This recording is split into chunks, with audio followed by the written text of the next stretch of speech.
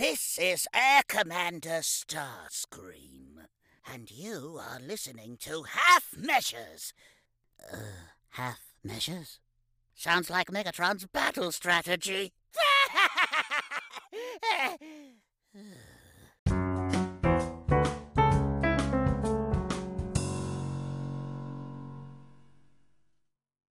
Kia ora and welcome into 120th episode of Half Measures Podcast.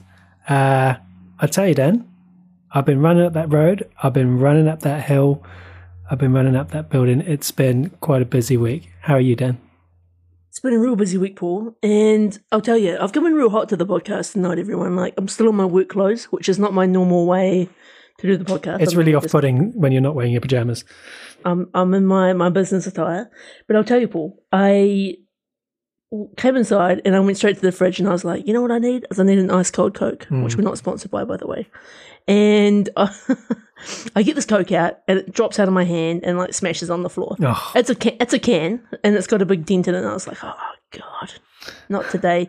Anyway, my memory kicks in and I remember on Better Call Saul, and you know how those cans get dropped and they spin it on the table? That's right. So I'm like, I want to give this a go, and Howard better be damn right. So I spin the can on the table, open it up, not a problem. And I'll show you here. You're at home, not going to be able to see it, but this is quite a dented can, Paul. It is. That's a severe dent. That's a big drop. It's a decent drop. But the spinning it on the table, you know, a light twist, I had no fizz up or bubbles. Until I saw that in Better Call Saul, I didn't know if that was an urban myth or if it was just a track, or if on the southern hemisphere you needed to spin it in the opposite direction, or if it didn't matter. I was worried about that, so I spun it both ways, and then I was like worried that I was gonna like, am I gonna undo the good that I'm doing? Because I was like, and I couldn't remember what way he spun it, but look, it works. It's a good trick to have in your pocket. I mean, I would have equally really enjoyed that story if you said you'd spun it and it just blew up in your face, and you were like, do you know what, Howard? You deserve what you got. Yeah, that's right. Look, either way, I this is great pod content. It is indeed. And for me, it's been a mix of good, bad, and ugly for the stuff I've watched. But first of all, what have you been watching, Dan? Well, because we've got a bit of a joint watch on for this week, I'm only coming at you with one thing this week, Paul, and it's a TV show, a mini-series that you can watch on Neon here in New Zealand, and it is called We Own This City. So this is a six-episode TV show starring a friend of the pod, Mr. John Bernthal, and this is a great little, actually, great / unfortunate / terrible events, because it's based on a true story, but it basically tells the story of the rise and fall of the Baltimore Police Department's gun trace task force and the corruption surrounding it. And it's got some real strong The Wire vibes for me, and that's because actually one of the writers, I believe, actually worked on The Wire. But it's the way they kind of tell this story. So over these 6 episodes, is the timeline is constantly jumping around, and the way they sort of indicate to you where we're at in the story is they're filling out these arrest sheets, and depending on the arrest sheet, the date they put on and the sort of the time period we go into. And they did this really kind of like interesting thing from a storytelling point of view, where particularly John Bernthal's character, who is the main cop, who's Wayne Jenkins, is he obviously looks different sort of throughout the time period that they have. So when he sort of first joins the force, to when he sort of is involved in the squad, to all of the sort of corruption that he's involved in.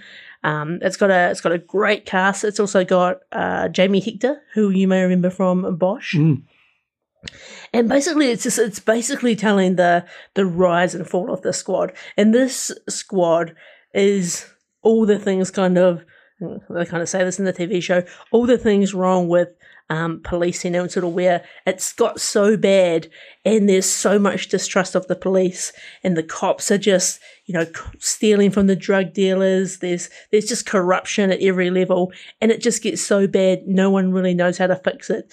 And a few terrible events happen, which are obviously based on real life events, and there's riots and there's all sorts of drama. But this is an interesting watch. Like it's pretty intense, and each episode is a good almost sort of hour long, and it is only 6 episodes, so it is a mini series. I don't think there'll be a season 2 because it kind of concludes where we're at in today's timeline, but it's a hell of a watch.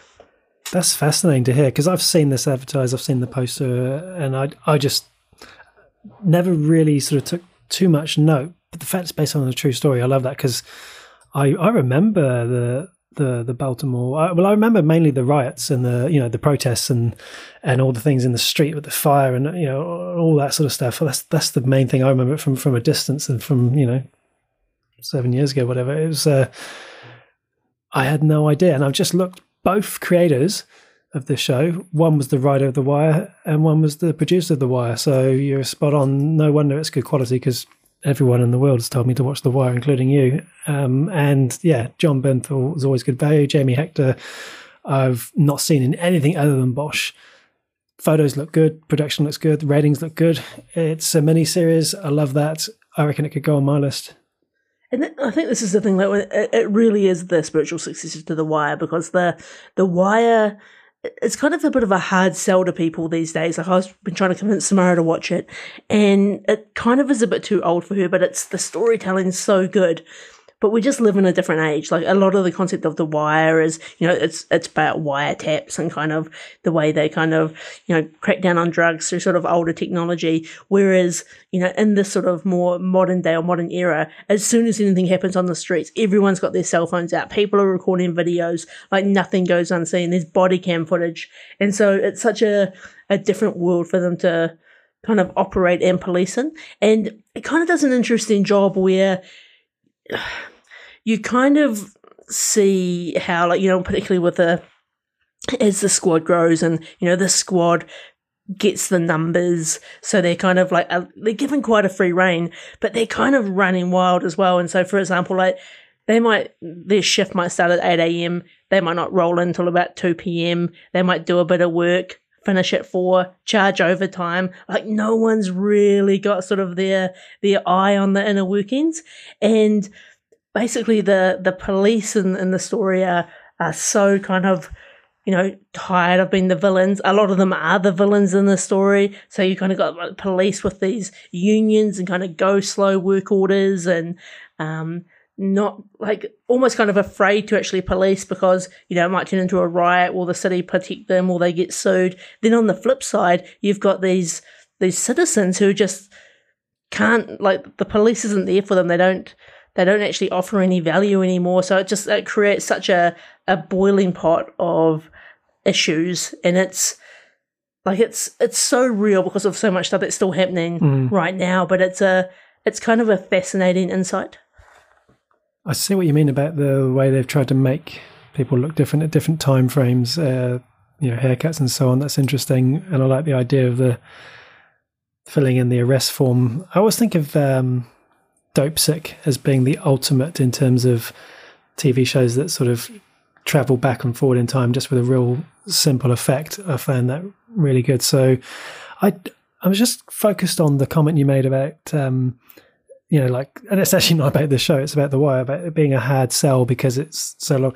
And I was thinking about things that we watch, like even like Better Call Saul, which is set pre-smartphones, because of course they've all got, the old flip phone, just the Nokias or whatever, and there's something about the fact that they haven't got today's tech that kind of, for me at least, makes it almost more fascinating, because you had to think that a little bit harder, you had to work that bit harder to find out whatever it was you needed to know, or you wouldn't be informed. You know what I mean? I kind of like that.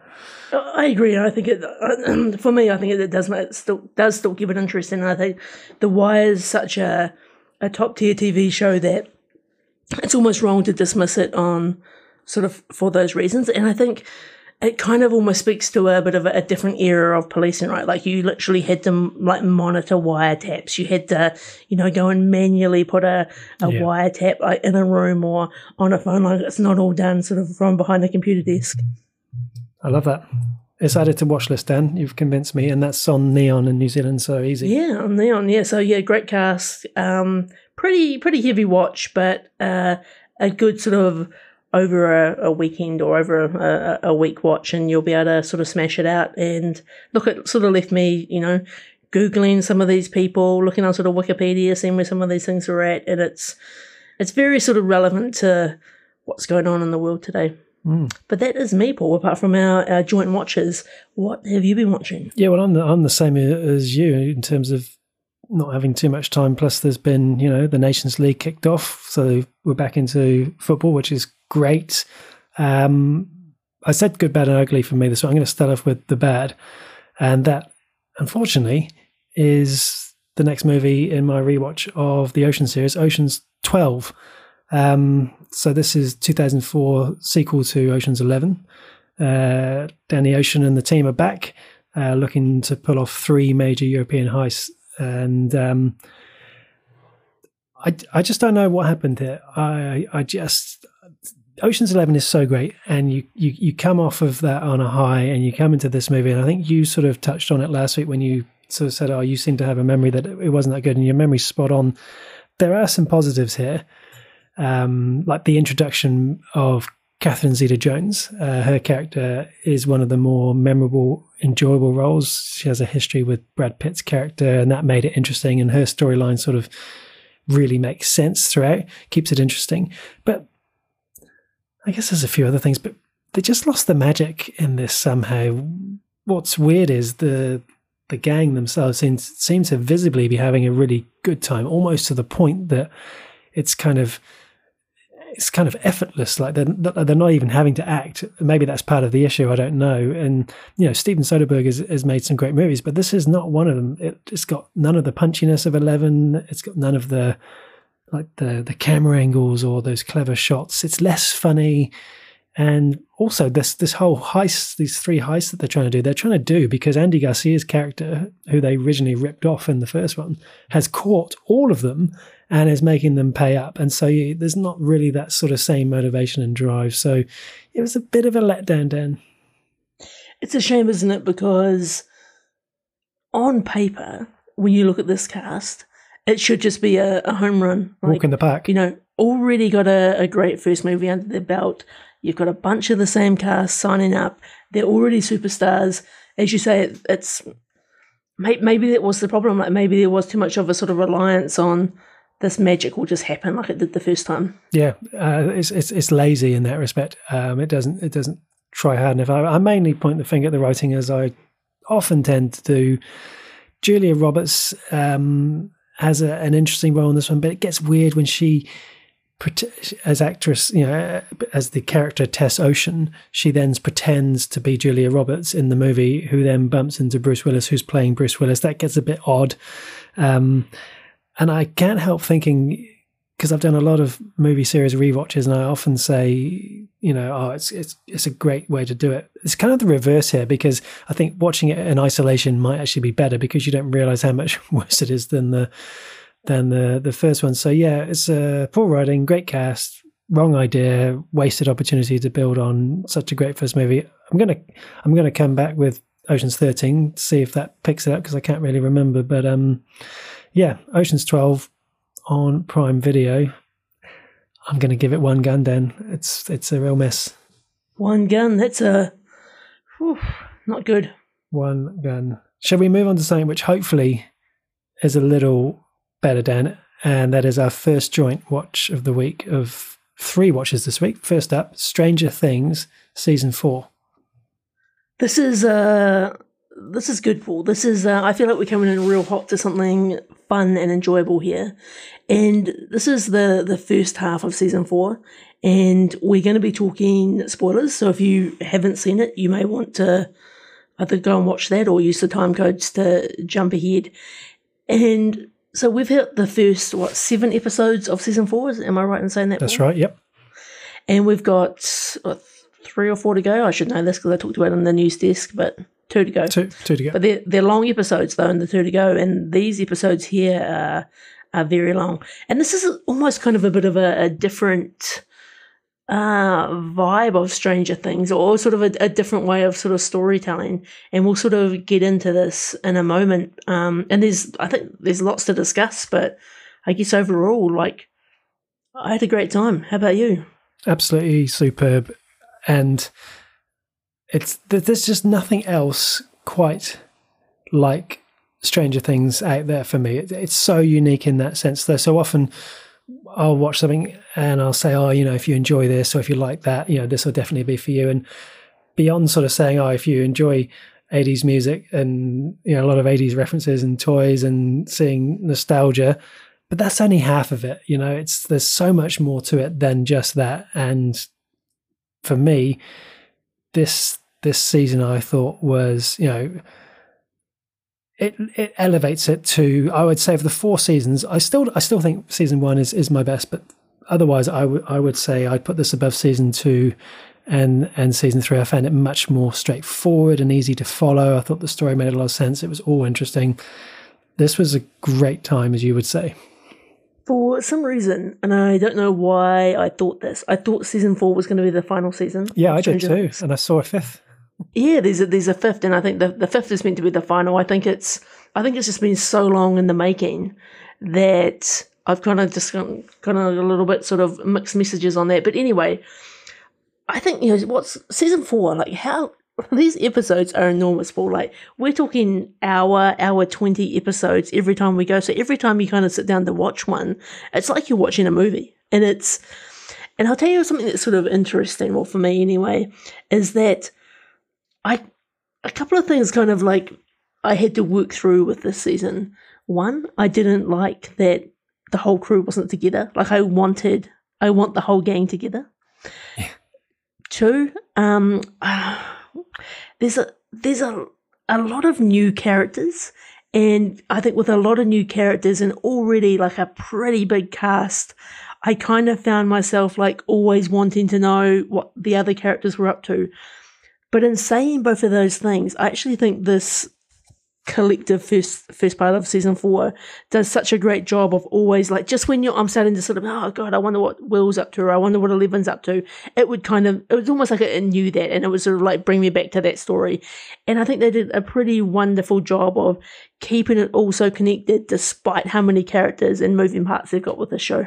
Yeah, no, it's a really interesting point because I enjoyed all the separate stories, and so for me, we just to draw a quick comparison to Walking Dead, we always want the gang together. That having the gang split made it quite good because each story that they rotated between, I really liked how they did. I mean, I guess that's what many TV shows do, of course, but just each of those stories were so interesting. And because there were major characters in each of those stories, whether it was, in Russia or whether it was the younger kids or the older ones, or 11 back at the house, so to speak. There was just so much interest there, and there was a lot of additional characters, and I sometimes struggle with that. I'm thinking about TV series like Dark and otherwise, but I kind of, for once in my life, kind of let go of the detail and having to, because it just felt with the vibe, I just trusted it would all come together and it all make sense, and thus far it has. Yeah, I think if anything, it's kind of like, is 2 episodes enough to kind of finish telling the season 4 story? And I think the other thing that I'm already pretty sad about it, Paul, is how long are we going to have to wait for season 5? Like, I don't want to wait another 3 years. Like, I want a next year release. Yeah, I'm shocked when I saw, and I haven't seen too much evidence of season 5 being confirmed, other than sort of it's listed on IMDb, but I'm almost worried that if this season ends on a real good note, that at some point you draw a line in the sand. We've talked about TV series that go too far and too long, and maybe if they stopped it there, it would have been one of the best of all time. And I just hope that they don't push it too far, because I came into this, as you may recall, sort of saying, oh, is it still going to work? Because, they're so much older now. I couldn't have been more wrong. It completely works. And I just hope that magic is still there. It's funny though, isn't it? Because I think some of the kids on the show, I think still fit the kind of age bracket that you're thinking of, but some of them look super old. That's right. And these are like Dusty works. Dusty's perfect. I'll hear no ill words about Dusty. I think, for example, the guy that's in charge of the Hellfire Dungeons and Dragons Club, and I'm glad that they actually made reference to him failing high school or whatever their system is in America multiple times. Because I was like, how old is this guy? Like he's like 25 and he's harassing these kids that they can't find a substitute for D&D. Like it seems so dramatic. Yeah. But at the same time, in a Stranger Things and an 80s vibe, it all kind of just works. It does. They use some relatively, I think, clever camera angles at times as well to sort of disguise sort of height and so on. But yeah, it was a really nice touch when they're like, oh, I can't believe you're still at this school. You failed again. You know, it's like just explaining why he's there. It's so good. I think too what the show does do a good job of is kind of showing how as you get older, you kind like your interests change, your friend circles change, different things are important to you. And I think you can really see that with characters like, like Lucas is obviously now like he's deep into his sports. He kind of wants to, he's looking for different things in his life as opposed to, Mike and Dustin who are still kind of loving their D&D. You've got, someone like Eleven who's kind of, nowhere sort of like not even in the same sort of category as their other classmates and kind of building like dioramas and stuff. And it's just, I think they do an interesting job of this sort of storytelling. It's just the funny writing. They just write for these characters so well. The Duffer Brothers just absolutely nail it. It's and aside from the kids, kids in speech marks, so to speak, and the rest of the main cast, the other cast that they have coming in as well, sort of almost regular recurring characters, are just always such good value. Matthew Modine as Madame Brenner, I just think he's fantastic. I almost even recognize him from like Dark Knight Rises or even Full Metal Jacket. He's so good in this. Paul Reiser is a million miles away from his. I can't remember the guy in Aliens. But my favourite character, and I think I seem to remember saying this to you about season 3, and it's the same here as season 4, Brett Gelman as Murray Bowman, Black Belt Murray. I don't know. I hope I don't relate to him too much, but there's just so much about his character that just cracks me up in every scene. He's absolute gold. I almost like that some of the almost kind of B characters have almost kind of become A characters in a way because their stories are so interesting. And I think there's some interesting almost kind of relationships and characters which I kind of feel differently about this season compared to last season. Like for example, in the last season, I really loved Steve and Dustin's like friendship and their sort of, even though there's a bit of an age difference. And I was kind of still looking for more of that this season, but they kind of seem a little bit further apart. Another character for me, which I'm normally like really enjoy Eleven's character, but Eleven's character was a real kind of almost backseat this season. Like, it was. We didn't see as much of Eleven. It was very much about her getting her powers back. It was very much sort of about dealing with some of the bullying issues and some of the almost sort of the PTSD of some of the things that she's been through. And it kind of, for me, made her weirdly kind of a less enjoyable character, but I know she's such a great character and such a great actress. Yeah, that's true. I mean, when you think about top billing, it's Winona Ryder and David Harbour. But for me, when I think of Stranger Things, I immediately think of Millie Bobby Brown. I always think of Eleven as that focal point with then the friends around her. And you're absolutely right. What's funny is I don't know if you hadn't mentioned her, I don't know that I would have thought to mention it because all of my thoughts are around other things that have happened in the series because she wasn't front and center. And I think actually the first few episodes maybe were a bit slower and it really picked up in the sort of like the last 4, but the first 3 when she was at school and there was the bullying going on and just the rage when she picked up that roller skate. I mean, I was right with her the whole way, and I was like, yeah, that's right, and that's a terrible attitude to have, but I was really with her. Interesting though, right? Because I think, the roller skate example is probably a good example to kind of dive into, is this is a very dark season, right? Like, I think like the horrors ramped up, the kind of the violent, like even some of the things that are happening with Jim in Russia, like it's some pretty dark stuff, and it'd be interesting to kind of hear. I've heard of quite a few sort of parents like being like, I'm letting my kid watch Stranger Things, we're starting from the beginning, and I think that kind of works if you, like, depending on their age, like if they're kind of growing up with the show, but if you're kind of potentially like 12, 13, this is a pretty intense show to be watching. But I want to go back to the roller skate. I know that's had a lot of backlash online, like of how far they went with that scene. And even I was surprised that she actually hit the girl with the roller skate. Like, I was genuinely shocked that that was a scene that happened. It was. I think that's the reaction they're going for. The fact that we're talking about now is because it was so out of character. So, how she was being treated was terrible, and that was why I was like, yeah, that's right, you did. Yeah, but as soon as she hit, I knew that it was wrong. But they played it with such powerful emotions, and this season, that was like the first time I realized, this is going to a much darker place. Like, I think one of the reasons why I still keep season 1 as perhaps my top set is because it's just got that fun 80s. The big bad wasn't quite so big or bad, and the scale of the Upside Down felt quantifiable to me, more understandable. It's kind of like it's so much bigger and darker now, and real, like when you see some of the bodies that are being torn apart in different directions, and like the monster that comes out in the Russian prison, just devouring heads. I mean, you can dress it up with a lot of comedy and great dialogue, but when you actually just look at it, I don't know, what's the rating on the stand? It feels like it should be completely restricted.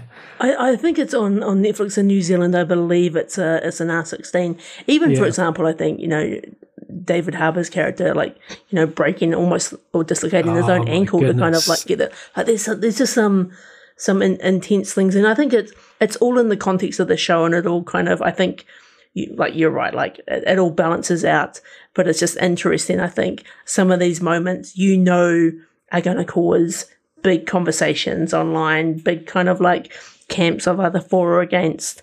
And it's, I'm sure they know that when they're doing it. I'm going to be a little bit controversial, Dan, and say, because I haven't come in with too much criticisms, but one thing I might venture, I think it may have been a little bit too long. So, on the one hand, when you and I are talking about some series, like we're going to talk about Obi-Wan tonight, 6 episodes, I don't know, 42 minutes, whatever, maybe that's too short, but for sure. Seven episodes at an hour and 20 a pop. That's the other extreme. And I sometimes wonder if it does take away something from the whole experience. Like, and I didn't necessarily feel like anything was dragging, but I wonder if, in hindsight, there was a little bit of editing that could have been done along the way. I don't know. Like, I think, maybe in the moment of watching it, but I'll tell you, Paul, as soon as we finished the final episode, I was just like hanging out for more Stranger Things. Like, I wanted to know what everyone was up to, and I was just like, I couldn't wait to get more. So even though it was long, I feel like they had a lot of story to tell, and that's why I'm kind of like, is 2 episodes like enough? Like, maybe because each episode was so long, should they have made the split at like 5 and given us half and half? Yeah. It's just sort of an interesting way to cut it. They've left a couple of stories really completely unanswered, and we've got no idea what's going on in Russia with Hopper and so on. And so there are, as you say, a lot of things to be tidied up. But given that how much time they had to play with, they've done that very, very deliberately. There's just so many great characters in the show. Like, just even looking at the list on IMDb, like I love Robin Buckley, played by Maya Hawke. Like, I love the way that she kind of is like almost a great like juxtaposition to Nancy Wheeler. I love, as I was saying before, like Steve Harrington, like such a great character. I love like Erica Sinclair, how she's just like got all this sass and all this wit, and she's kind of just calling everyone out. I think they do such a great job of kind of. They look like fun characters to play, and they look like genuinely fun relationships that they have. Oh, fully, yeah. And of course, as we've already touched on, Dusty Henderson, just for me, always the best, always the funniest lines, always the funniest facial expressions. Somehow, with respect, doesn't seem to have grown as much as the others, and so just still really ties me to that season 1 look. Although they did do some flashbacks, you may have spotted at different points, and when they do flashback, you're like, oh wow. These, it's 2016, it's 6 years ago. Another one to mention, Robert Englund cameoing in as the big bad Victor Creel. Just why not? I mean, what's funny is they're making reference to A Nightmare on Elm Street as part of the nostalgia in the film, and then they're having him play the big bad. It's great. And I think for Dustin, right? Like, it's good, right? Because when you think back to when you're younger, like everyone's kind of at different stages, right? Like some people are younger, some people are like taller, like everyone's sort of going through those various things that happen. I've got a question for you though, Paul. Will Byers, who has got he's got a big emo energy, and that haircut.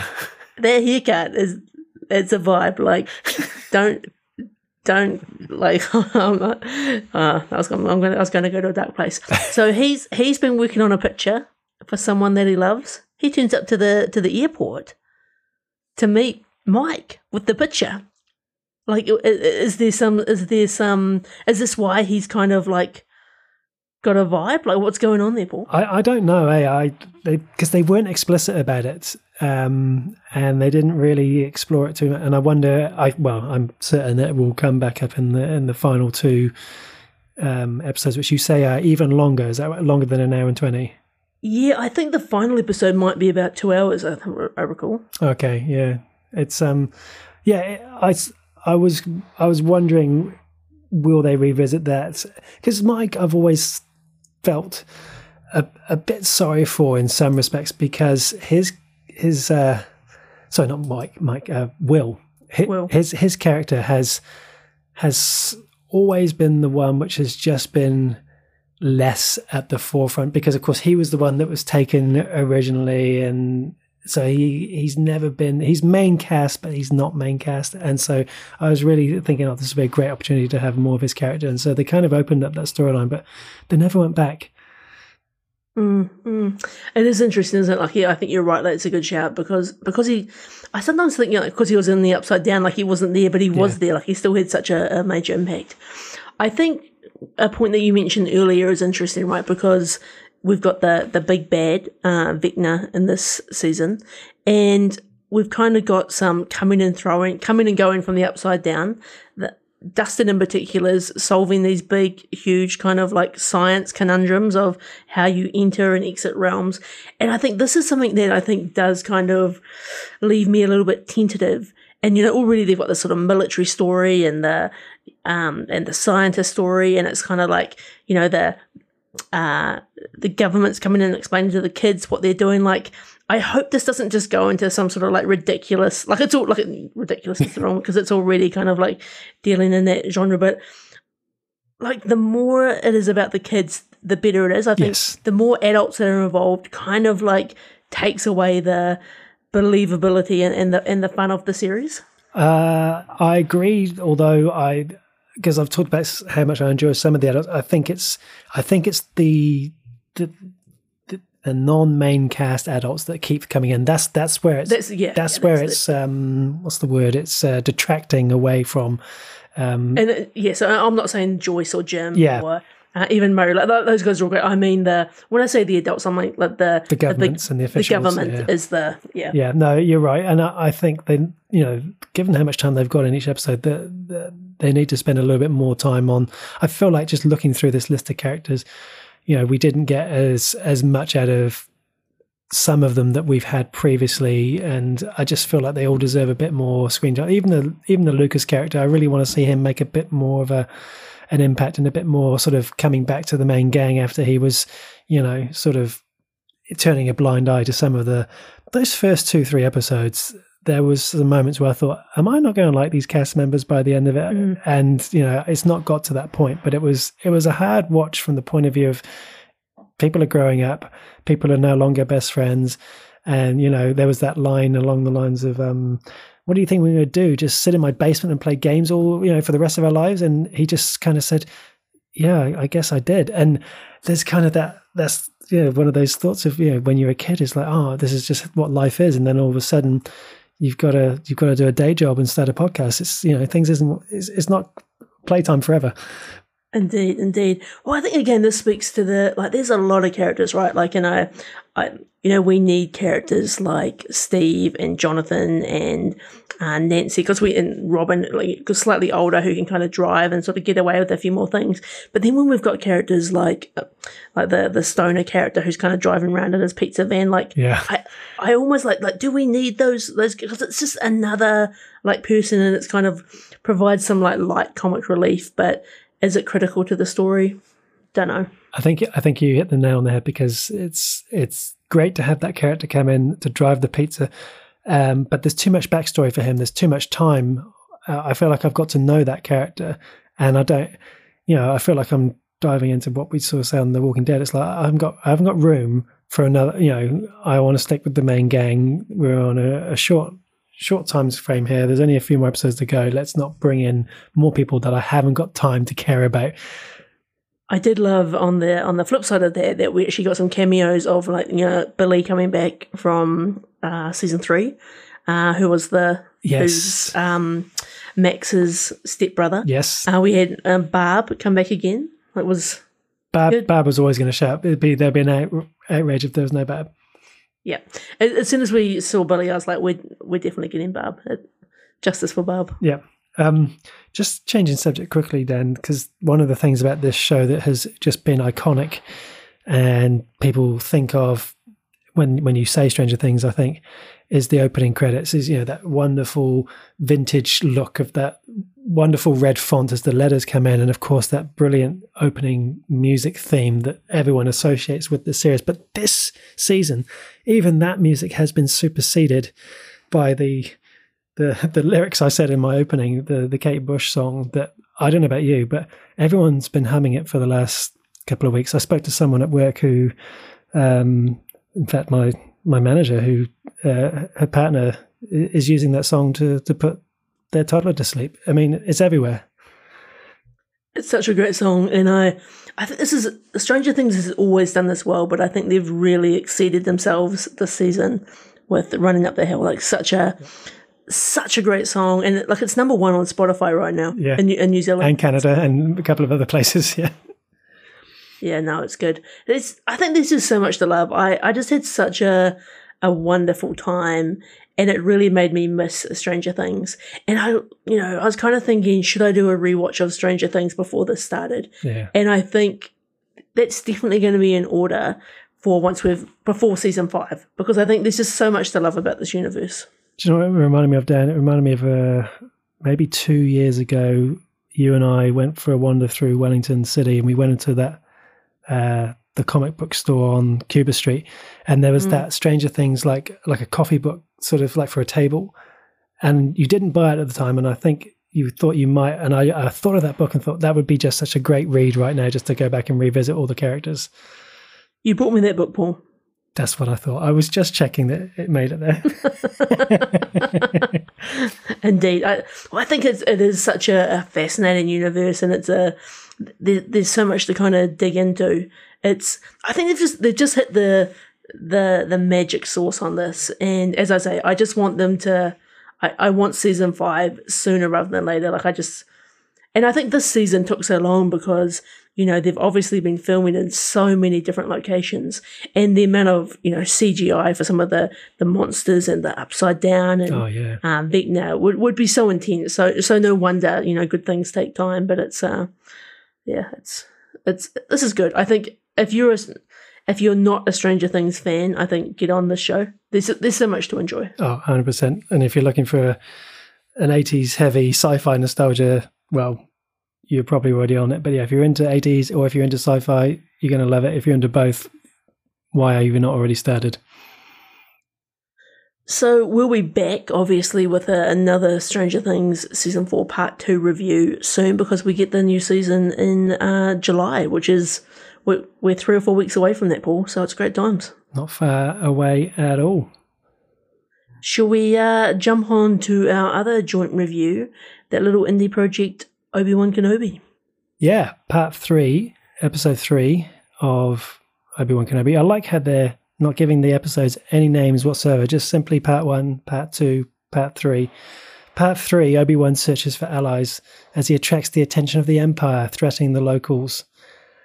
This episode, Dan, I'm going to come in quickly and just say this episode of television was the greatest television experience in terms of a single episode, the greatest television experience I've ever known. I cannot think of anything else that I've watched that has left me so shook and made me think about it so much afterwards, to the point where I was literally rewatching it the following lunchtime, I think. I'll tell you what's annoying, Paul, is so peek behind the curtain. So we record the podcast on a Wednesday normally, and so often we record the podcast. And then last week we both were excited to run off and watch Obi-Wan. And what's annoying is when you just recorded the podcast, and people like myself are like, definitely not going to see Vader till the penultimate episode. That's right. Like, who's going to voice Vader? Is it going to be James Earl Jones? Like, probably not. And then all of the things that we've just said probably won't happen in the episode. It's like, no. It's great. And I love that when it happens, because I've been caught out of that, as you well remember, with, it's definitely never going to be Luke Skywalker. There are things that happen. It's almost impossible to know where to start here. And I guess if you hadn't already guessed, we're fully talking spoilers. I think possibly the one thing that has sat with me the most all week about this episode, and I've not only have I rewatched, I've gone back and watched specific scenes, which I don't often do. But what sat with me is that was really Darth Vader. It was Vader as real as he is in The Empire Strikes Back. And as you say, James Earl Jones returning at 91 to do that voice. And last week I said we hadn't heard him since Rogue One, but on close inspection, he did Vader in Rebels, and he also did that brief cameo in The Rise of Skywalker when Palpatine was revealing to Kylo it was him behind Snoke and everything. The quality of the voice is what sells it. It's absolutely incredible because it's so clear. It's actually so young sounding. And what I mean by that is, if you listen to Vader in Rogue One, it's a noticeably older James Earl Jones voice than what you hear in the original trilogy. But the performance in Obi-Wan, it is extraordinary. I can only imagine that somehow they've used tech to change the tone or the pitch or something, because he sounds just like he does in Return of the Jedi. And even though you see a Vader suit, when you hear that voice, you realize, oh, this is the Vader that I watched as a kid. He's alive. He's in his absolute prime.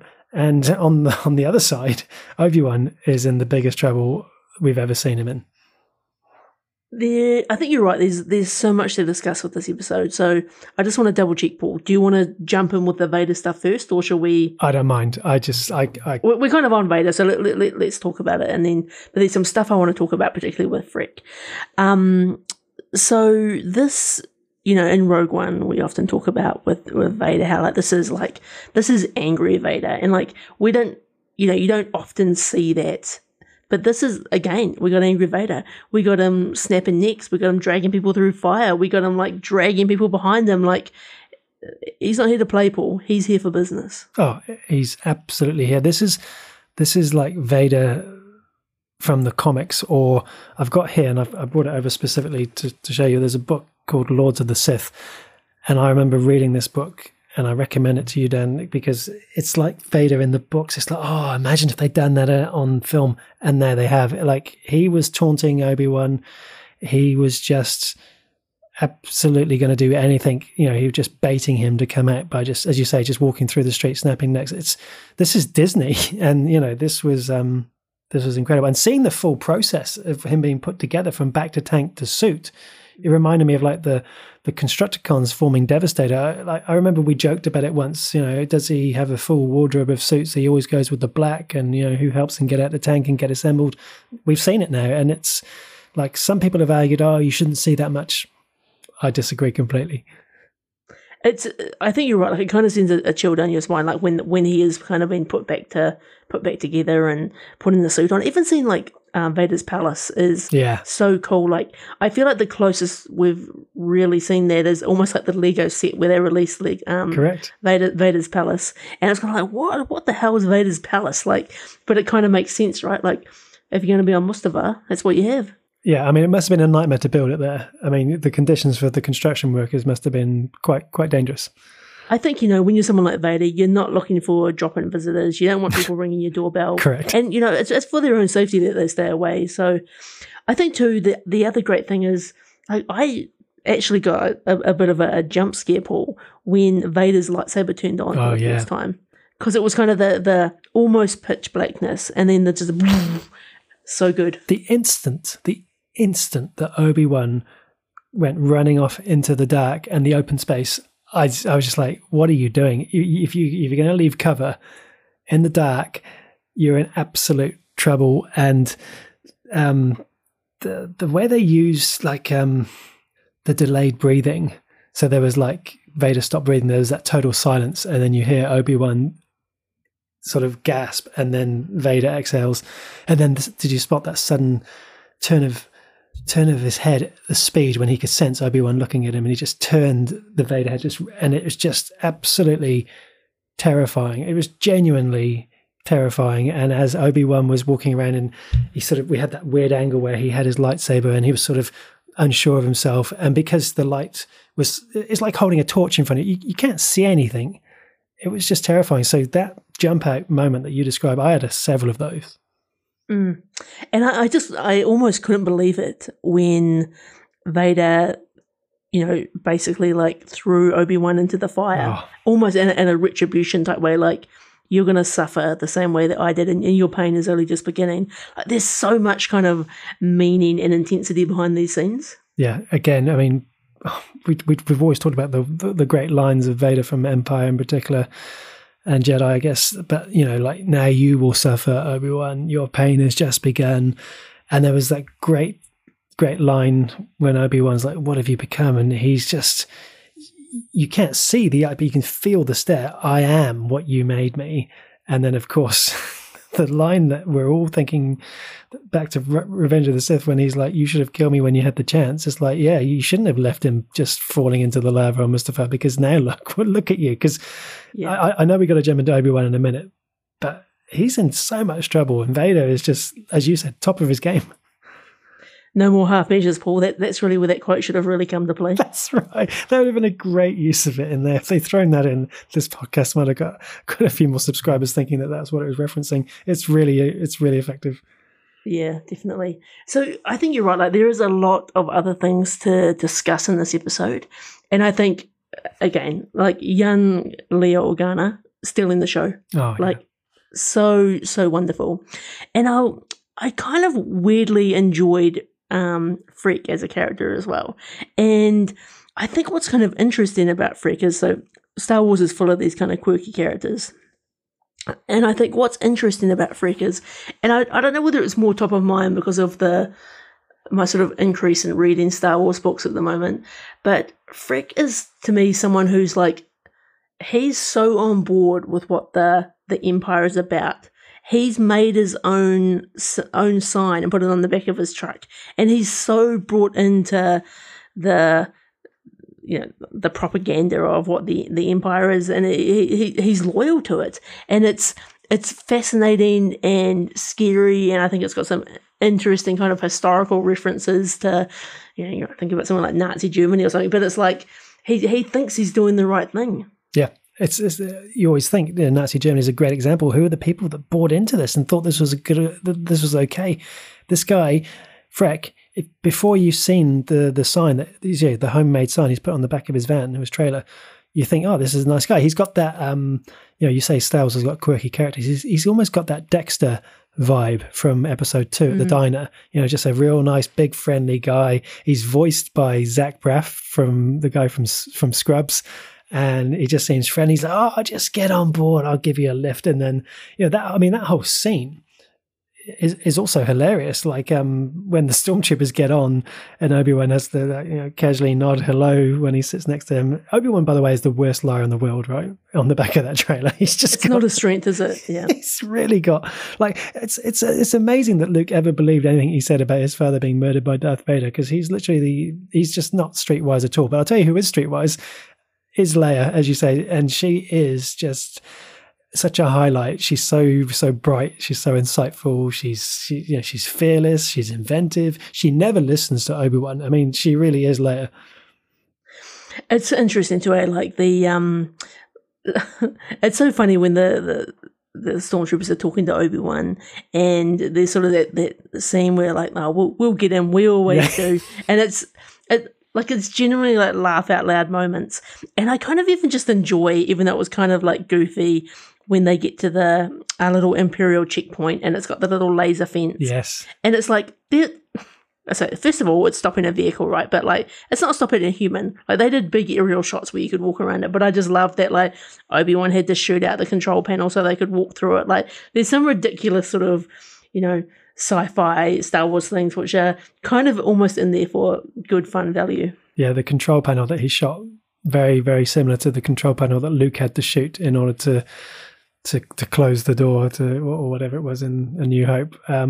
Yeah, that was interesting. It was only ever going to stop the vehicle.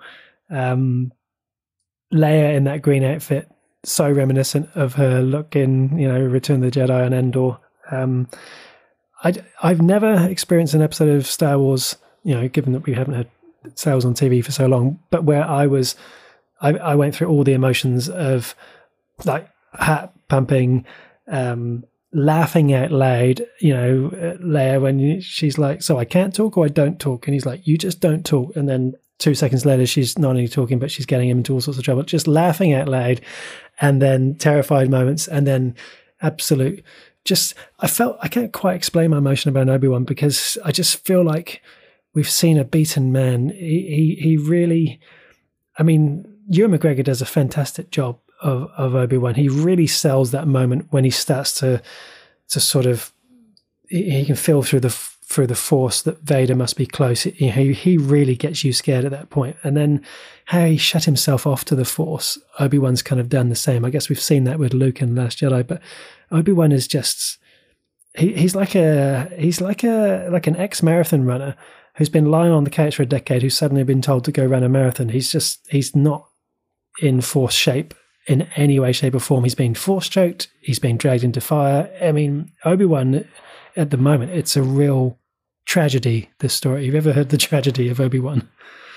I think you're right. And I think this is it's a sort of Star Wars that you don't think about as much as it. And I think you're right. Like this really is a bit of a redemption story, but we didn't know that the redemption needed to happen. Yeah. And it's so rewarding. I think the other thing that this show is doing is you often think, Luke Skywalker, he's such a key character.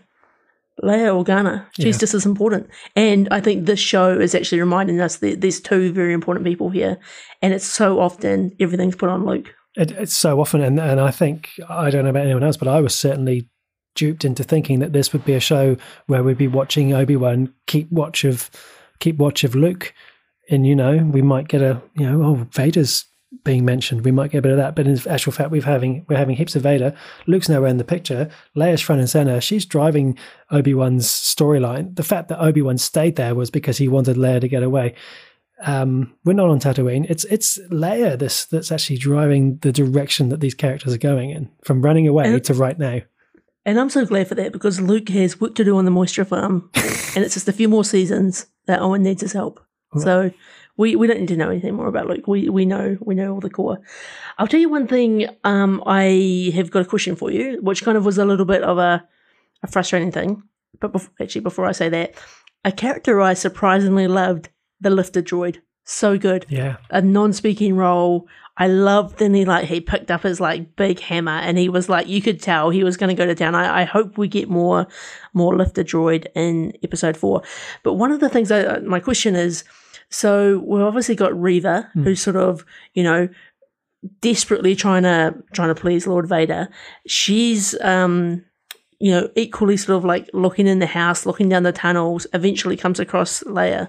I don't understand how she got ahead of Leia, because Leia was running down the tunnels to go and meet the pilot. And then all of a sudden, Reva kills the pilot. And then when Leia arrives, she's like, oh, are you the one I'm meant to be meeting? I didn't understand the logistics of how that all moved around. It's so funny, Dan. You may not realize this, but you quite often make comments or ask questions that I get from Diana. This time, you've asked a question that I had from my 12-year-old son, who also watched it. He's like, I don't get how that. And I'm like, my explanation to him, I'm feeling now is too simplistic, because maybe I'm the one who's wrong. But I kind of figured that they were both running towards each other. So Leia was going this way, but because of what happened with Vader, she's like, okay, I'm now coming back this way. And so they've basically met each other. But I feel like even with 2 watches, how can I be right and you both be wrong? Yeah, that kind of does make sense, because I didn't think of there being sort of tunnels with multiple pathways. I kind of just thought of there being one tunnel. Right. But let's not dwell on it too much. It is what it is. I think an even more exciting moment, speaking of the tunnels, is when that's kind of referenced that this is sort of a safe passage. Yeah. And for moving Jedis around. And mic drop, Quinlan Vos, my boy. Yep. Quinlan Vos is he going to show? And, there's a lot of people out there maybe listening going, I have no idea what these guys are talking about now. That's because they may not have watched the Clone Wars series. They may not have picked up his reference in Revenge of the Sith, but this is someone we've seen in animated form at the very least. If you're a fan of the Star Wars book, big star of Dark Disciple. Yep. If you're a real big sort of nerd, you may remember in Phantom Menace, there's a character with yellow kind of like face paint when they're talking to Sebulba. Yes. And it's sort of long reference that was now Quinlan Vos undercover. But it's Star Wars fan theories. Quinlan Vos, fascinating character. I would love it if we get a Quinlan appearance, because I think he's just another character who there's so much sort of stories to sort of talk about, and he's a real different Jedi too. Like he's kind of dark and gritty. He's been through some things, and it makes you wonder, Paul, like just thinking about the Star Wars universe, has maybe a young Grogu, been through this process? Dan, you're on the spice. You're talking Grogu already. I mean, Quinlan Vos is one thing. I love the fact that we've got this special hideout place, and there's other, it works for the audience, but maybe it's not a wise idea that Jedi are carving their names into the walls. Maybe that's not the thing to do when you're trying to be on the run from the Empire. I feel like we might get Ross. We're going to have to get someone, because my question for you is, where does this series now go with 3 episodes to go? Because last week, we thought we might get Obi-Wan versus Vader in episode 5 and or 6, and we've already had it in 3. We can't have it in 4, 5, 6. But at the same time, they're not going to let this series peak at this point. It's way too early to peak. And if this isn't the peak, we're in for a great ride. But, is it time for Qui-Gon, to bring Obi-Wan back up, and do a bit of a Rocky Balboa and get him back up to Force shape? But, are they going to bring in some other characters? Where are we going from here? I have learnt my lesson from last week, and I'm not going to make any predictions for this episode. Apart from, my only prediction will be, is we will not get any Qui-Gon until Obi-Wan starts believing in the Force again. And I think there's more of a journey to go on for Obi-Wan before that happens, which I think is more kind of nearing the end of, episode 5 or 6. If you'd like to see Liam Neeson return as Qui-Gon Jinn, tune into part 4 of Obi-Wan Kenobi, which airs in 2 hours' time, because Dan's just given us the seal of approval by making that prediction. I feel like it's going to happen. I feel like they've teased it for 3 episodes, and also I'm surprised Obi-Wan wasn't burnt a lot more. I can only presume that fire was perhaps like sort of looked intense. Like a Bunsen burner can look intense, but actually isn't that hot. Maybe it's that sort of fire. I feel like the fact that he's got away, a lot of criticism about that online, I'm not engaging in that. The fact that he's got away and he's met him, he's now going to be, I've got to get back into the Force. Damn it, Paul, I'm feeling like you might be right, because, just thinking about Obi-Wan being like, Master. Like, he's having the dreams, he's talking about it. You're right, maybe they're not going to drag that on. And if they are going to, teach him the way of being a Force ghost, then maybe that does need more than a few episodes. God, I don't know, Paul.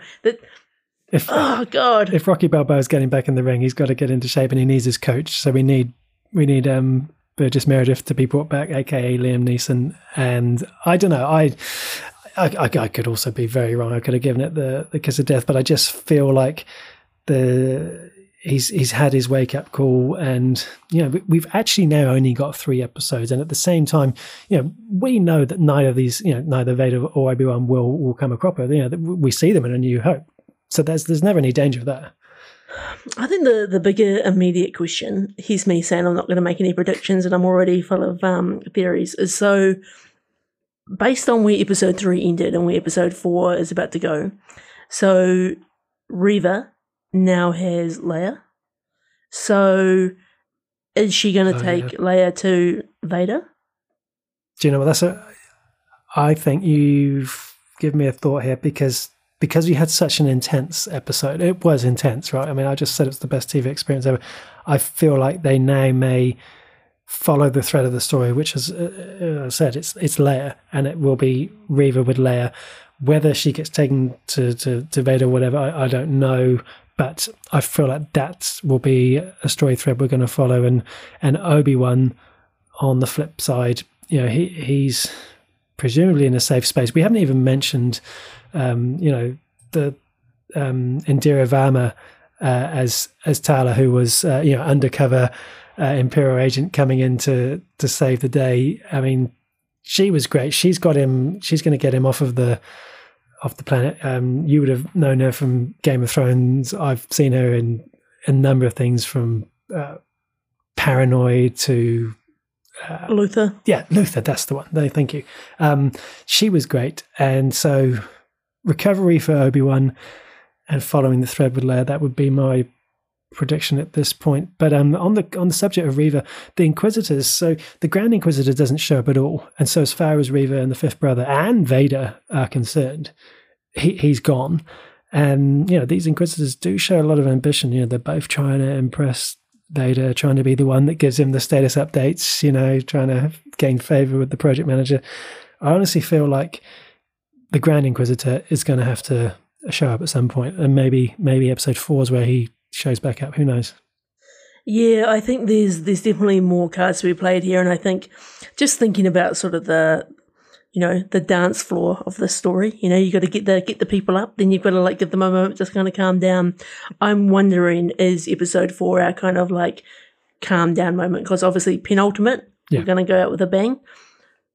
Final episode, we've got to start wrapping some things up. So I think this is probably the perfect episode to kind of progress a little bit of that Inquisitor storyline and maybe have a Grand Inquisitor reveal. Yeah, no, I think that's fair comment, because I was not really in disagreement with you last week. I don't think anyone anticipated what we got in episode 3. So a bit of a just bring us back down to earth, because we need to be lifted back up. You can't maintain, like I said, you can't be peaked and stay on that high the whole way. You've got to have a bit of a lull. So I'm quite prepared for that and quite happy for that. It's so good. I'm kind of surprised, Paul, that the review number has dropped down on IMDb. I'm shocked. What the heck is wrong with people? And as I say, I've walked away from some of the commentary I've seen because people are so inflamed by the fact that Vader let Obi-Wan go and saying, his suit is fireproof, he could have walked through there. Why was he saying to the stormtrooper, bring him to me? He could have brought him over with the Force. The bottom line is that we were never going to have, if he does get him at some point in the next 3 episodes, we were never going to have that happen straight away. We were going to have a bit of an entree before the main, and people just need to just get over it. I mean, this is like the Star Trek and Doctor Who communities on fire at the moment with this. You've really got to calm down, because I think that, given Obi-Wan's lack of sort of Force abilities right now, Vader could have just snapped his neck in a heartbeat, that's it. It could have all been over. So I think you've kind of got to, this is a story that it does have to fit into the wider plot point. Let's not sort of get too over analytical about where and how some of these things should happen. Correct. That is Star Wars Obi-Wan Kenobi, available to watch on Disney Plus if you haven't already. All right, Paul. Well, what's been your favourite thing this week? It's the greatest TV experience of my life, and so it's so tough because we've had such great TV this last 3 podcasts down. We've had Better Call Saul, we've had Bosch, and we've had Stranger Things, but I cannot go past that one singular episode. But if we're discounting single episodes, Stranger Things is just an absolute hit. It's so tough to answer, because all 3 of the things I've watched this week have been amazing, and I can't decide between, I love so much of Stranger Things and I loved being able to just kind of bask in all of its content, but at the same time, part 3 of Obi-Wan was kind of a surreal experience as a lifelong Star Wars fan. Imagine being someone who hasn't seen any of Star Wars. Your guy last week, about Captain Kirk, is he in Star Wars? I mean, I'd love to be those people and have the chance to watch it all the first time. Let's not get dragged back into it, Dan. Let's move into our movie of the week feature. Indeed. Okay, so movie of the week. What do we got this week? So each week, Paul and I take turns choosing a different movie of the week where we discuss it here on the pod. We announce that movie every week in our Discord channel, so if you would like to watch along before we discuss the movie, you should definitely come and join us over there. This week, we are watching the 2020 movie Another Round. Yeah, so synopsis for this one.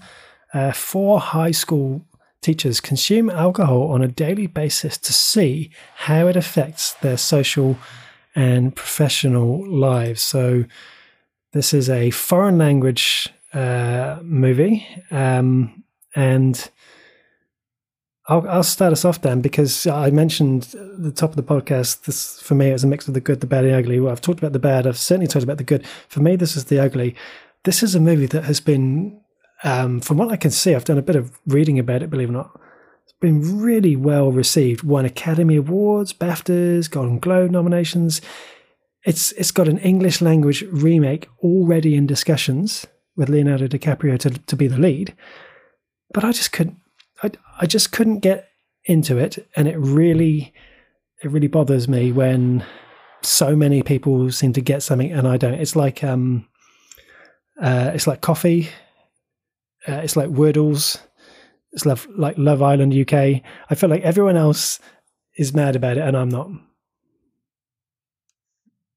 It's interesting, right? Because first of all, like the Mads Mikkelsen, like we're big fans. Yeah, we've had him on our peak performance. We love the guy. This is sort of I picked this movie this week and put up as one of our options, and I kind of knew it was kind of high risk going into it. So first of all, being a foreign language comedy / drama, I kind of in the same camp as you. Like I'd heard, some relatively positive things about it, but I'm completely on board with you. I failed to connect with this movie at every single level, and I even went online afterwards, and I've been reading reviews of people being like, this is the greatest and funniest movie they've ever seen. I didn't laugh once, and I just found the whole thing kind of a bit painful. And and it's, often sometimes we'll have a movie of the week and we may not enjoy it, but we'll find something good in there to kind of talk about.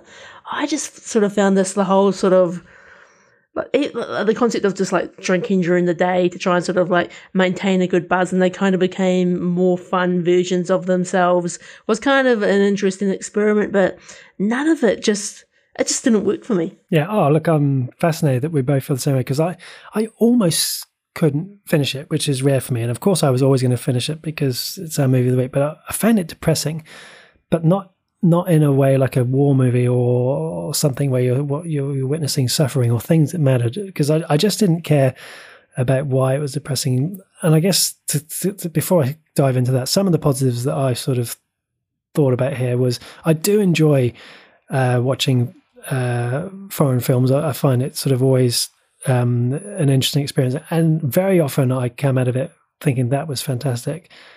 Really great quality acting across the board. I'd never heard of any of them apart from Mads before, but all very good. Mads is really good. It was really interesting seeing him not speaking English as well for the first time.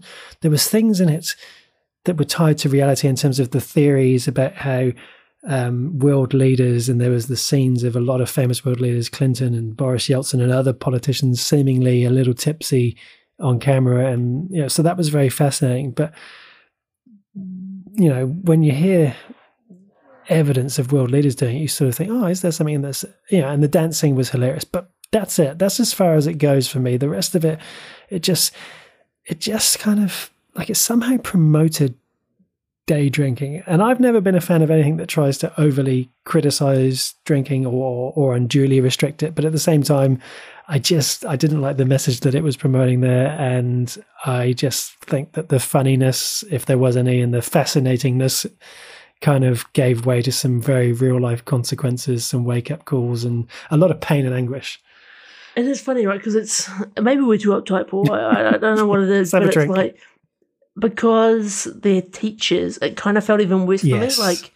Like it just seemed like so irresponsible, and like just kind of it was almost like life is so bad for these characters And most of them seem to be living fairly kind of like mundane, but normal lives, like nothing terrible was kind of happening.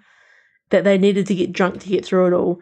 And I don't really know if we need a Western translation of this movie. Like, No. maybe it's like maybe just like culturally, it's kind of, I don't know. It just doesn't work for me. I was the same. I kind of got to about half an hour to the end, and I was like, God, are we going to get there? Yeah. And when I was looking at some of the reviews afterwards, one of the favourite scenes a lot of people talk about is the amazing ending of this film and the amazing sort of dancing that happens. And I begin to sort of question, like, is there something wrong with me? Have I had like a big aneurysm or something like this? No single part of that was any fun. Yeah. The last sort of 3 minutes of Mads Mikkelsen, who appears to be on an absolute high, crazy dancing by the waterfront. I'm willing to bet that he may have even had a drink in him for that scene, because it just felt like he couldn't have been completely sober to have achieved that. I also don't like sometimes seeing that, like, that's Hannibal, you know, that's Le Chiffre, that's Gyllenhaal. So it's the same reason why I don't want to watch the Mamma Mia movie. I don't want to see Pierce. I don't want to see James Bond dancing and singing. I just didn't need to see it. I'm exactly the same as you. This is less than 2 hours. This movie, I swear to you, it felt like it was 3.5 hours. The Irishman is long, but this movie, you know, the Irishman flies by in comparison to this. And yeah, I think the fact that it was a school, as you say, just made it feel very wrong. You know, at the end of the day, I've been drunk in the day for quite a few days, but I was a teenager or in my 20s and at uni and whatever. You know, these guys have got families and driving vehicles and teaching kids who need to get qualifications to go on to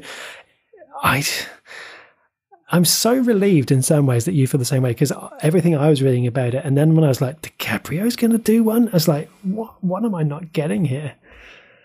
Yeah, I think for a movie like this to almost kind of work, it has to be so over the top ridiculous. Like, it kind of needs to be like a Superbad type movie where it, like, I don't know. I think, you know, I went out on a limb here, Paul. I chose something a little bit like arty, a little bit different, and it just hasn't worked. I think for me, a one gun akimbo. Yeah, it's a half gun from me, Dan. And I, you know, as we always do, we put forward two movies, and we choose. And I was the one that chose this one out of the two that you put out, because I looked at it and it was a very quick decision. I was, oh yeah, Drunk Teachers, that could be a bit of fun, but it really wasn't. And that's available to watch on Neon if you want to watch it. Yeah, if you still want to watch it, it is on Neon. And look, I imagine there's probably some people out there that are going to love it. And I imagine there'll be some people that write in from the mailbag who are like, what are you guys talking about? This is one of the greatest movies of all time. But unfortunately not for us. Indeed. I love how we've done our pick of the week ahead of movie of the week, because we both knew that it was never going to be the movie. So on that note, I'm interested to see your pronunciation of some French words, which I'm sure are going to come up in your news desk. Well, Paul, do I have a treat for you? So on the news desk this week, so we've got a few things. It's not a super packed news desk. But first of all, Netflix The Sandman, a trailer has been released, and that is going to come out on August the 5th, which is not too far away at all. This is a graphic novel series which has been long in development. Should be very interesting to see what they do with it. It is one of those shows that's quite hyped, and I'm sort of feel a bit tentative about it, because I often feel like when they sort of, not Netflix, but, you know, whenever we kind of dip into these genres of various sort of gods and dream worlds, they can be real hit or miss. So I hope this is good, but let's see. Won't be too long to wait anyway. Lord of the Rings, that has a complete 5-season plan, which is awesome. I love that. I love it when a show's kind of already thinking sort of, you know, big picture. You know, you don't want to sort of have that Lost type thing where you kind of correct almost feels like you're going season by season and working things out. So hopefully they make it all the way through to all 5 seasons, but very positive. What We Do in the Shadows, a show that I really enjoy, is getting 2 more seasons. So this is everyone's favourite American vampires. So good to know that we'll be getting more of that show. It's a show that you can actually currently watch on Neon here in New Zealand. Tales of the Walking Dead has a season premiere date, and that is going to be August 14th. So Paul, you're a big fan of Walking Dead. This is going to be sort of similar to The Walking Dead, but it's going to be made up of 6 one-hour standalone episodes, each of which will focus on a mix of both new and established characters from the universe. Honestly, I think we should do episode by episode for that, Dan. I don't know if I can partake, Paul. I think I don't even know if I should be allowed anywhere near the show. Like I've already got my heckles up, but let's see. Raised by Wolves, a TV show. I think I might have talked about the first season here on the pod. It has been cancelled after 2 seasons on HBO, and it's been met with quite a bit of uproar, as this is one of those shows where there's quite a number of sort of storylines in progress, but it has sort of been a little bit hit and miss with people, so unfortunately been cancelled. But I think some work is underway to see whether they can sort of finish it off with a movie, or maybe another network can pick it up. But unfortunate news if you're a Raised by Wolves fan. Doctor Strange in the Multiverse of Madness, a movie that I reviewed not too long ago on the pod. That is about to hit Disney Plus this month, which is pretty awesome, and it's come out pretty fast. That is a quick release. And then one final bit of news from me is The Joker 2 has officially been confirmed. Now, this may be the French title that you're talking about, Paul. Very interesting title, Folie à Deux. So, is its working, I presume, working or real title? And it's basically that French word is defined as a psychological disorder where the same or similar mental disorder affects 2 or more people, which I think is...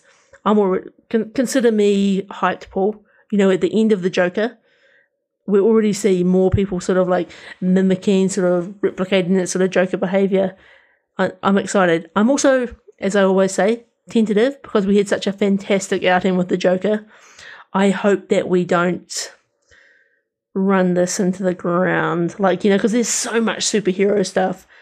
But if it sort of has the same love and attention that the first one has, I'm sure this is going to be a great time. Yeah, I think with Todd Phillips there, I'm sure it will be. But yeah, it was such a special, unique take. And of course, to have a movie based around that character rather than Batman was a fascinating experiment that went so well. So yeah, I'm excited for that as well. And I knew that was going to be on your desk, and I had no clue how to pronounce it, so I'm glad it was. The only things I can add this week then, that Nicolas Cage is wanted. He is wanted for Face Off 2. They want him back. And that is a sequel that no one needs, that we're definitely going to watch. Let's kickstart it and we'll fund it. Yeah, let's do that.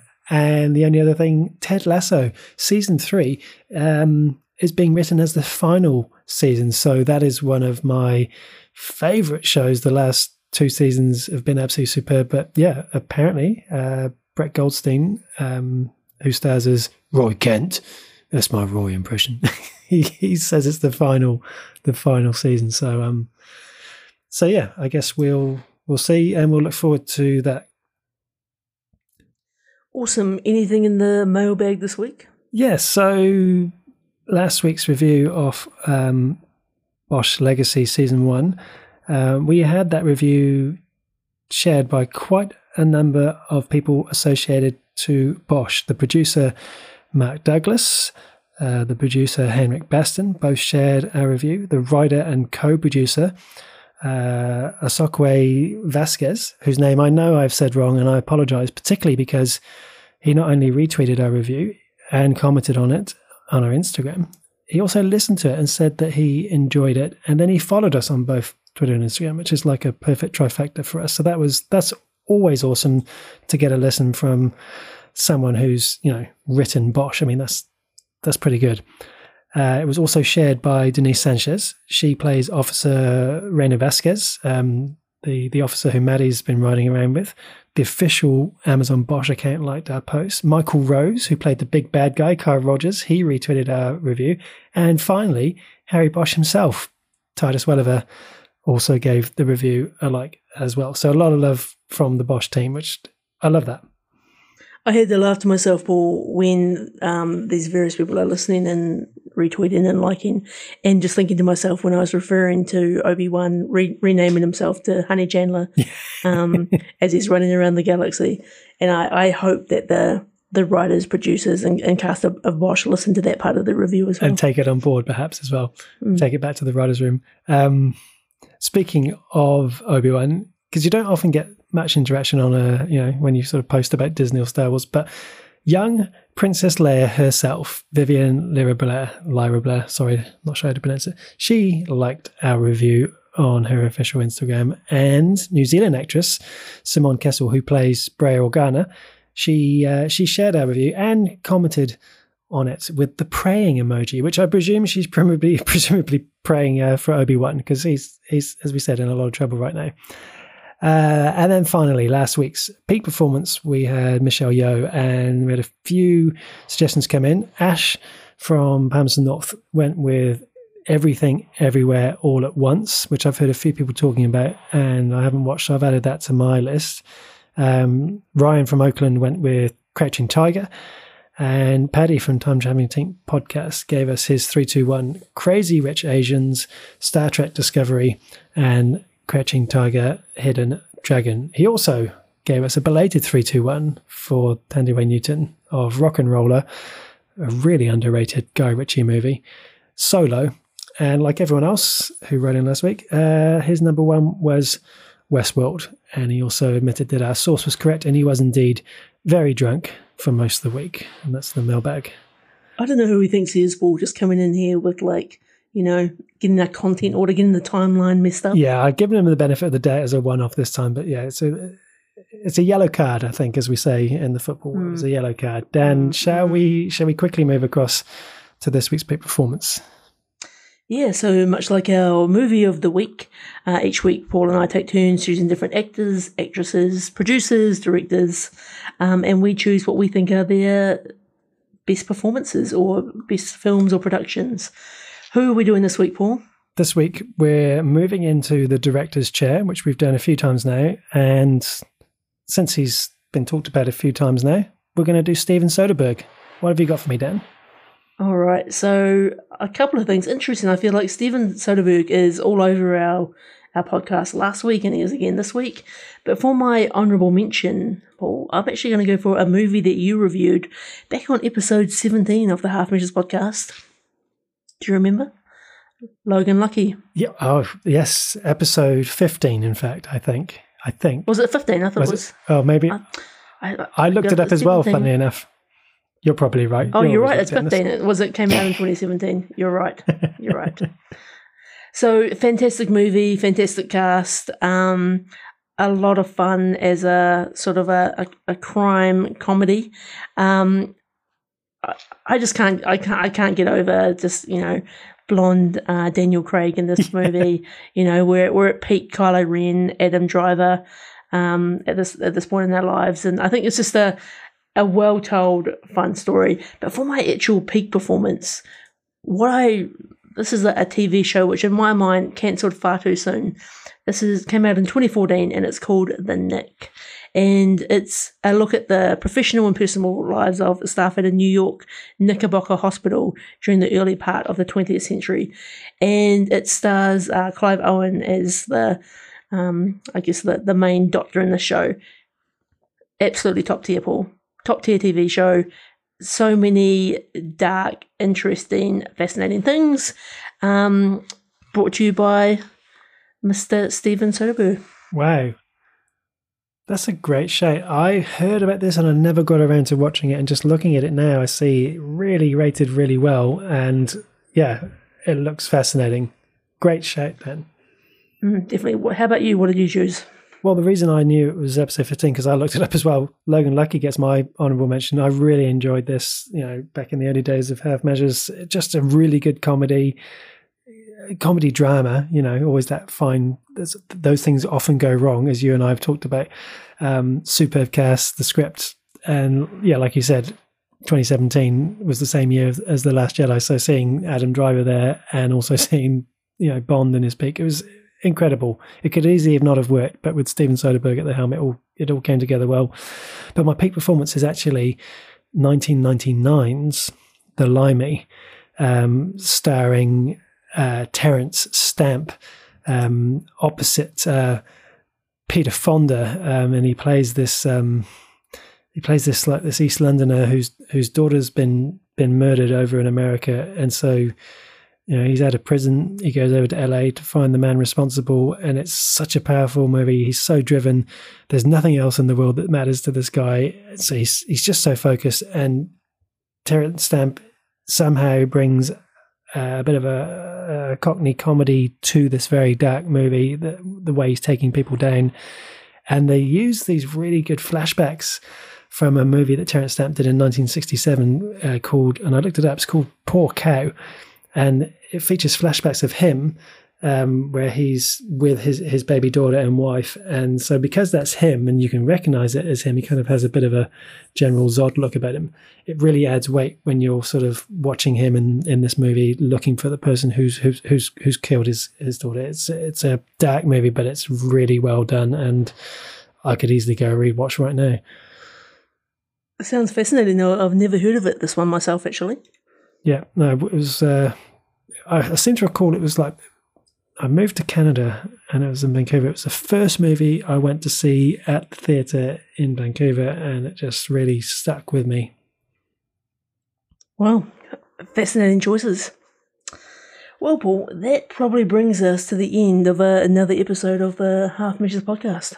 Does indeed. Thanks for listening in this week. Do get in touch if you've got a peak performance for Steven Soderbergh, or if you have a different opinion about Another Round, or if you've got some answers to some questions we raised in Obi-Wan, or anything, get in touch, halfmeasurespodcast.com, or on our social media. Also, a very special shout out to our Patreon producers, Samara Whiting-King, Trisha Brady, Diana Kanawa, and Linda Tavner. We couldn't do it without you. If you too would like to become a Patreon producer of the show, then you can find those details in the show notes below. But until next week, everyone, adios.